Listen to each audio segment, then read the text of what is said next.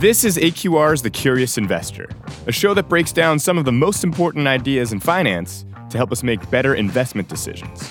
I'm Gabe Figali. And I'm Dan Villalon.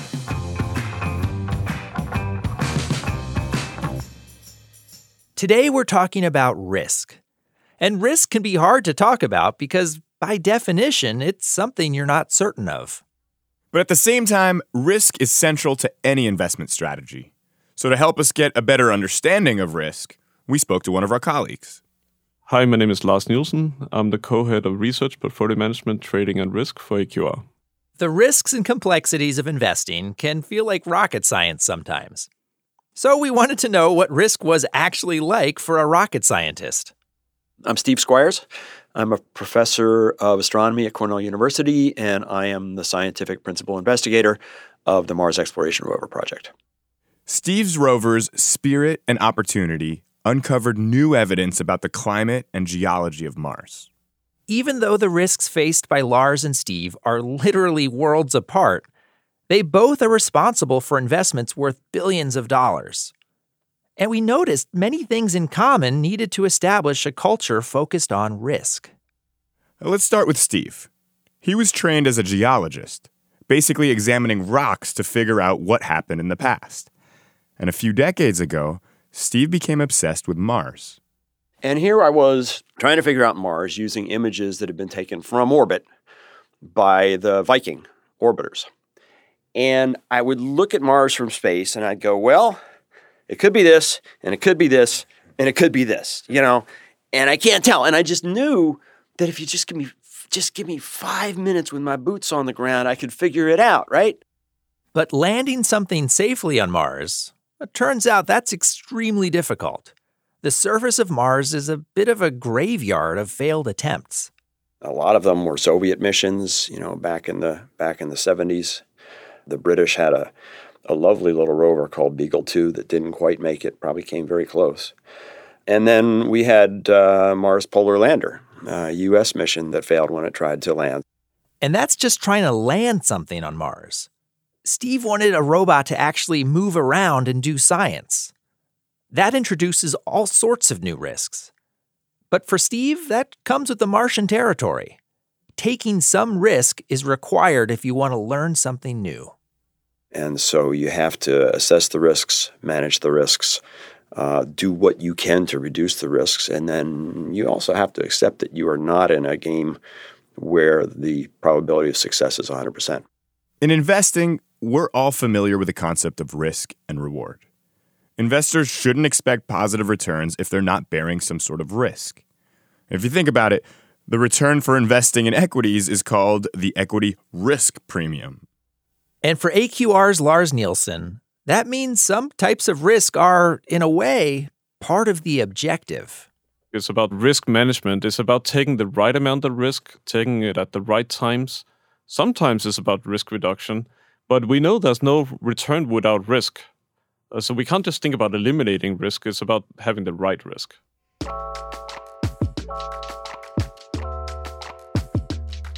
In any complex process or project, be it sending a rover to Mars or navigating a levered strategy through a crisis, you have a lot of moving parts. Steve was in charge of the overall project, but even he didn't understand how every component worked. There is not a single person who has ever lived who completely understands one of the Mars exploration rovers. These things are too complicated for any human being to wrap their head around. And that's not unique to the Mars rovers. You could take any number of complex technical items, a smartphone probably, and there's nobody who completely understands every aspect of it. But you put together a team that collectively understands the whole thing. And the way you make that work is communication and trust. Steve's leadership required trust and communication with literally thousands of engineers and scientists. But when it came to communicating with the rover up on Mars, his team had only a narrow window. Martian day is not 24 hours long quite. It's 24 hours and 39 minutes. What we would do is sometime around 10:30, 11 in the morning, maybe Mars time, okay, when the sun is getting high in the sky, power on the solar arrays, battery stated charge is good. The vehicle wakes up, and that's when we hit it with its commands for the day. That's our one communication to the rover for the day. So over the previous day, whatever bumps or pitfalls the rover ran into, Steve's team had to come up with a solution by 11 a.m. Martian time. If you can't make up your mind, a billion-dollar asset is going to sit there doing nothing for 24 hours and 39 minutes, and that is not acceptable. And I'm proud to say that over the course of the entire mission, we never once on either rover missed an uplink because we couldn't make up our minds. A decision always got made. And the person who owns the decision is rarely the person who is the most expert person in the room on that particular topic, but they understand the system and they understand the team well enough to make wise decisions. It's similar in investing. Take a diversified portfolio. You could have hundreds of individual securities, you could have multiple countries, multiple asset classes. You can't expect any one portfolio manager to be an expert on every piece of that portfolio. But one of the roles of a risk manager is to understand how they all come together. Risk is really one of the only departments where we see the full range of what's going on. We see all positions, we see all strategies, we see all the different other exposures that come along with those positions, such as counterparty risk. And I think being the team that connects the dots, that see the big picture, can be really important. And even though Lars isn't forced to make a decision every Martian morning, by connecting the dots, he's able to make decisions early.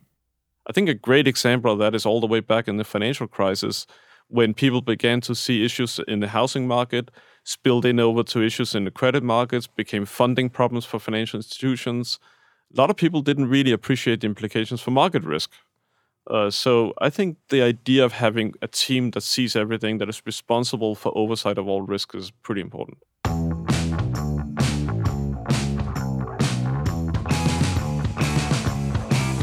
Risk is something that's hard to see. But Steve and Lars make it a point to be active and visible. And Steve is all about sharing that mindset. You don't assume that the other guy got it right. You look carefully. If something looks funny, you speak up. And you don't get offended when somebody else does the same thing to you. Thank you. Thanks for checking that. In investing, it's the same. Lars finds that having an effective risk culture is partly about being visible and about being involved. I think if you have a risk manager who is not known, I think it's a pretty clear sign that that person is not doing his job. I think one of the primary jobs of a risk manager is to provide challenge, is to be somebody who's pushing people, asking questions, probing what's going on.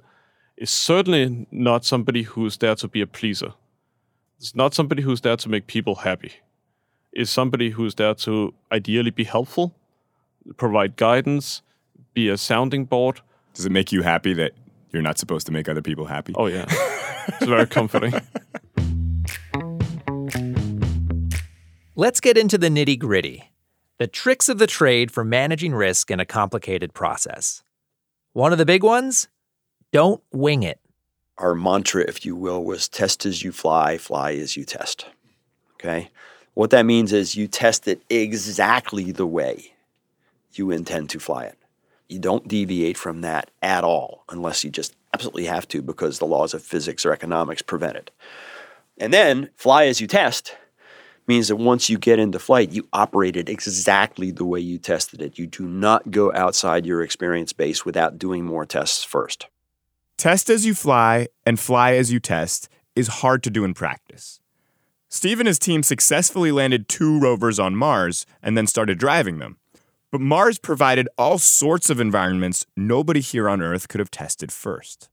Where we first landed, the terrain was very flat, lots of sand, and there were these little tiny ripples, but they're a few centimeters high, they're nothing, and we could just go blasting right over them. And we got used to being able to just drive fast everywhere we went. And then as we drove to the south, these wind-blown ripples, the environment changed, the wind regime apparently changed, and they got bigger and bigger and bigger and bigger. And it was an insidious thing. It crept up on us, right? And as we drove through these features, we slowly crept into a regime that was outside of our experience base. It was outside the experience base of any testing that we had done on Earth. So we were no longer flying as we tested. We were just driving, right? And one day, the wheels, for reasons that we never developed a really strong understanding of, broke through a crust, and we did 50 meters worth of wheel turns, thinking it's driving across the plains, and it's just digging itself deeper and deeper and deeper into a hole. And we come in the next morning, and all 6 wheels are buried over the hubcaps. And that was a bad day.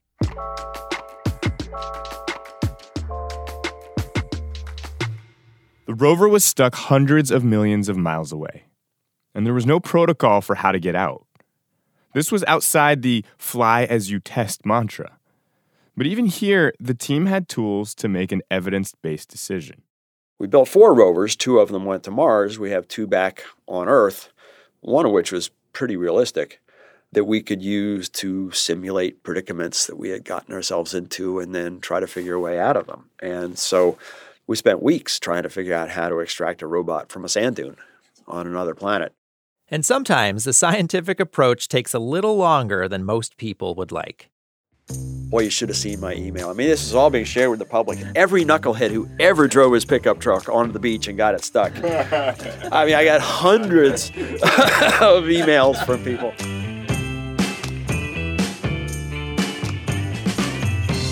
You might be thinking, what does this have to do with investing?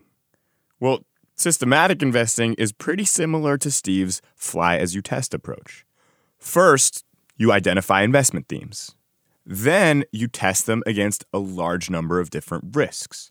These can be risks that have happened throughout history, but they can also be ones that no one's ever seen before.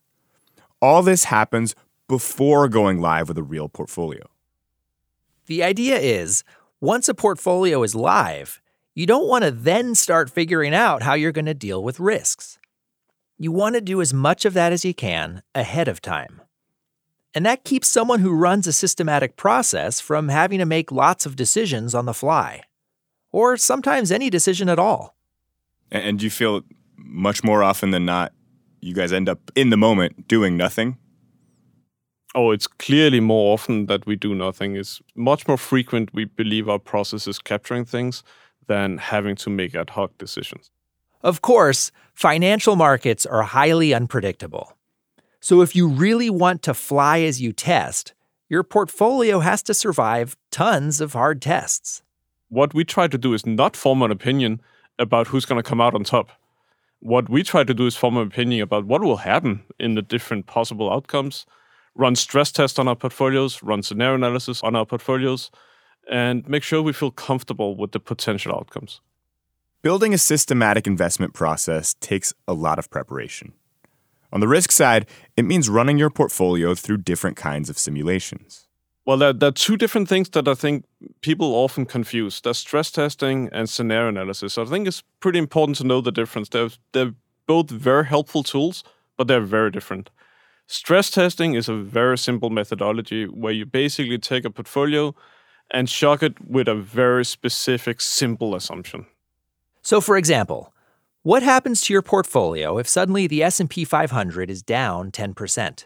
That's helpful because it's very simple to do. The benefit to being very simple to do is that you can do it a lot. So you can do it in very large scale. You can run a lot of different stress tests. And that's helpful because it allows you to spot weaknesses in your portfolio that you didn't expect. We have upwards of 100 stress tests that we run. Some of those are based on just historical replays. What will happen to our portfolios in a crash of 87? Or in the global financial crisis. This also applies to less extreme scenarios, like the Fed raising rates. A second major tool is scenario analysis. Scenario analysis is a very highly specific set of assumptions that you then run your portfolio through, and that allows you mainly to analyze things that haven't happened before, or where you cannot do it with a simple analysis. Think of something like Brexit. There are so many moving pieces with an event like that. Sure, some markets might drop, but you have to think about how things like currency and trade might get affected. The ripple effects aren't always easy to define. So I think it's very important to understand the sensitivity of your stress test, of your risk analysis, and therefore of your portfolios to specific assumptions. If your results are very heavily dependent on a specific assumption, that's a vulnerability that should be understood and managed. There's a whole other level of stress testing that goes even farther. Specifically stress tests that are aimed at stressing your stress tests. What you're doing there is you're stressing your assumptions. So in the specific case of 2008, there are different historical relationships that broke down. And if you're running risk analytics and you're managing your portfolios in a way that depend very heavily on historical correlations, and those correlations break down, your risk experience is going to be very different.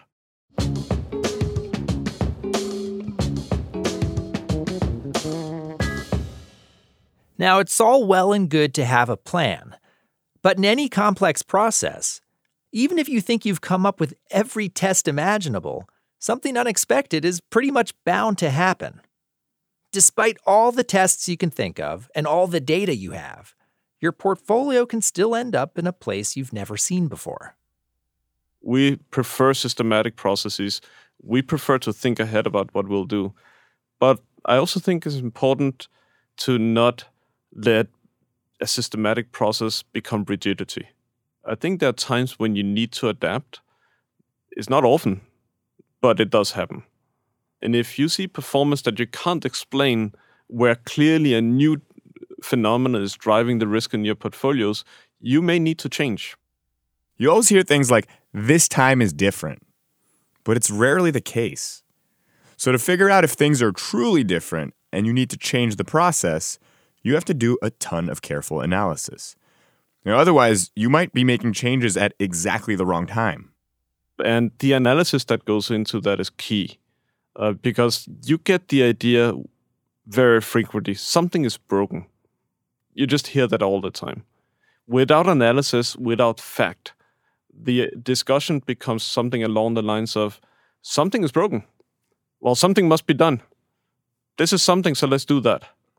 Right? That is not how you want to do something. You want to make fact-based decisions. You want to have the right decision makers at the table, such that you're not making knee-jerk changes to the process. Think of something like trade wars. Prior to a few years ago, it probably wasn't a big risk you'd manage in a portfolio.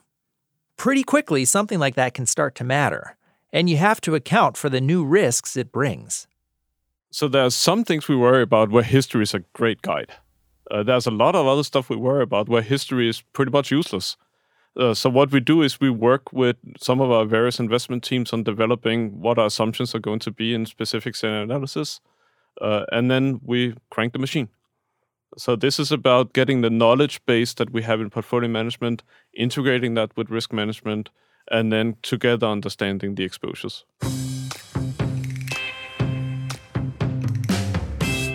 Sometimes there's a tension between people who come up with ideas and the people who make them a reality. In Steve's world, it's the scientists versus the engineers. Scientists and engineers are fundamentally different disciplines. Scientists are seekers of truth. You're trying to understand nature and how it works. When you're trying to understand the nature of the cosmos and are we alone in the universe? Those sorts of questions. There's no such thing as good enough. Mm-hmm. You're really after profound truths. Engineers are inventors. They are builders. They are creators. They are people who build machines, and they strive to build machines that work. And they build these under all kinds of real-world constraints. The laws of physics, the laws of economics, finite schedules, all sorts of practicalities.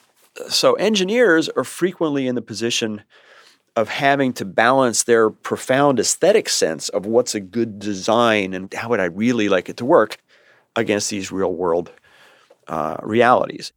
Miscommunication and competing priorities between two groups is a big source of risk. So Steve tried to bridge that divide. We would give these engineering talks for the scientists, and then we would give science talks for the engineers. If each discipline has a real understanding of what the other is trying to achieve and has respect for that discipline, it can be this wonderful creative tension that actually draws out the best in both sides. And I bet if you sat there in our integrated sequence team room and you listened and you watched as that team of scientists and engineers did their job, if you didn't know who was who, it would take you a while to figure out which ones are the scientists and which ones are the engineers. Because it got to the point where some of the scientists knew the engineering so well that they played significant engineering functions, and the engineers knew the science so well that they would come up with ideas for getting new science observations that the scientists themselves hadn't thought of. In investing, many folks assume risk managers have a different set of priorities than portfolio managers. The reasoning goes the portfolio managers are focused on returns, and the risk managers are focused on controlling the risk. So you might think the risk functions should be totally independent. Lars, who co-manages risk and portfolio management, disagrees. I think people overthink what the importance of independence is. A very popular thing to talk about. The more important thing is being different.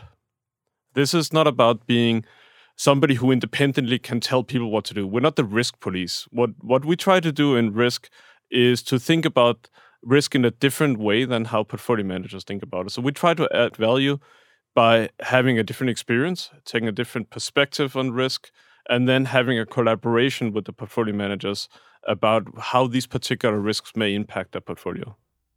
And like Steve blurring the distinction between scientists and engineers, Lars does a pretty similar thing.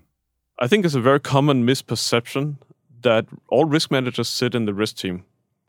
That's not true at all. There are risk managers all across the firm. In many ways, the most important risk managers are the portfolio managers. They're the ones putting the portfolios on. We don't want to find out after the fact that they put risk on that they're not supposed to put on. We want the portfolio managers to be fully informed and fully involved in the decision making about what are we doing in times of stress. Another misconception is that risk managers are focused only on market risk, the risk that prices move outside the bounds of what you'd expect. But there are lots of non-market risks. Things like operational risk, model risk, counterparty risk, those are all essential aspects of running our business, largely because they're unavoidable. And ignoring these non-market risks, that can have some serious consequences. There are plenty of examples out there. Operational risk, one of the most famous instances was night trading. The flash crash was in a very large extent, an operational risk event. Model risk events, we have seen other quantitative firms essentially be unwound because of model risk events that were not handled appropriately. And counterparty risk, do I need to say Lehman Brothers? And the difference between these non-market risks and good old-fashioned market risk is that these non-market risks don't go away. You could avoid taking a market risk if you wanted to, just not hold the positions. There are many aspects of other risks that you can't avoid, and they're required to take in order to run our investment processes. If you run the same investment process at more risk, obviously you have more market exposure if you take more risk. You may have the same model risk, may have the same operational risk.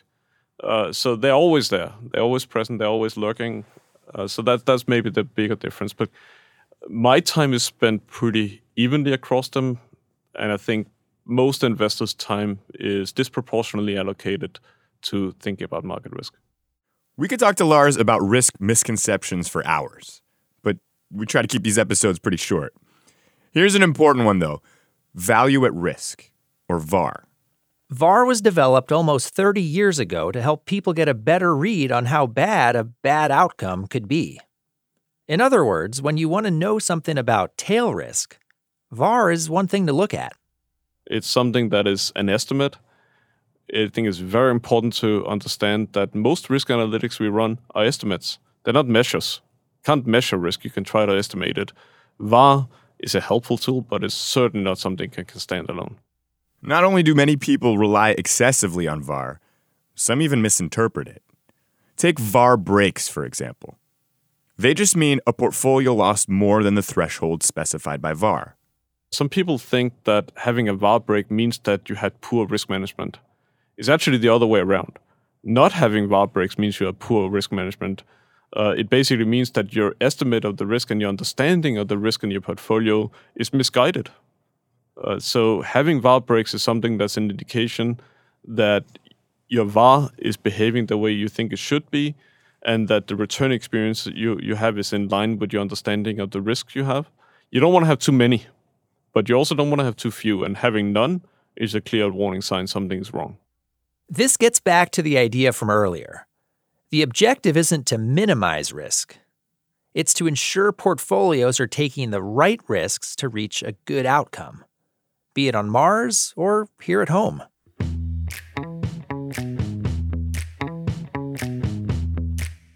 Managing risk is one requirement for survival. And Steve's rovers, they did more than just survive. We committed to building vehicles that we were confident would make it to 90 Martian days. Nobody expected that we would get 6 years in the case of Spirit or almost 15 years in the case of Opportunity. Nobody expected that. Anybody tells you they did, they're lying. And I also came to realize that no matter when the mission ended, whether it was after 90 days or 15 years, there was always going to be some fascinating thing just beyond our reach that we didn't quite get to. And that was the case with both Spirit and Opportunity. And then, of course, there were other discoveries beyond that we'll never know what they were. But yeah, I underestimated the rovers, and I underestimated Mars, and it turned out real different than I expected. There's no shortage of things to worry about. I think actually a good quality for risk managers to be slightly paranoid. On a scale of 1 to 11, paranoia-wise. I'm going to give myself like a solid 17, 18. On the next episode, we ask, if machines are taking over, do investors stand a chance? So you take a machine learning tool and you apply it to automated vehicles, and you have like the ability to generate more data as you need. That's just not the case in finance and actually economics more broadly. And if you'd like to take a risk, send us an email at curious@aqr.com. Until then, I'm Dan Villalon. Thanks for listening. And I'm Gabe Figali. See you next time, folks. How is it sort of mentality-wise, the thought process sort of the same, and how is it different? It's a really good question. You seem surprised. Oh, then we've known each other for a while. We thought of this analogy where a sports ref, be it basketball, football, they're successful when no one really even knows that they're there. Is that similar in risk, where it's like you were doing your job if things are in line, but it's not too overbearing? Or is that a terrible analogy?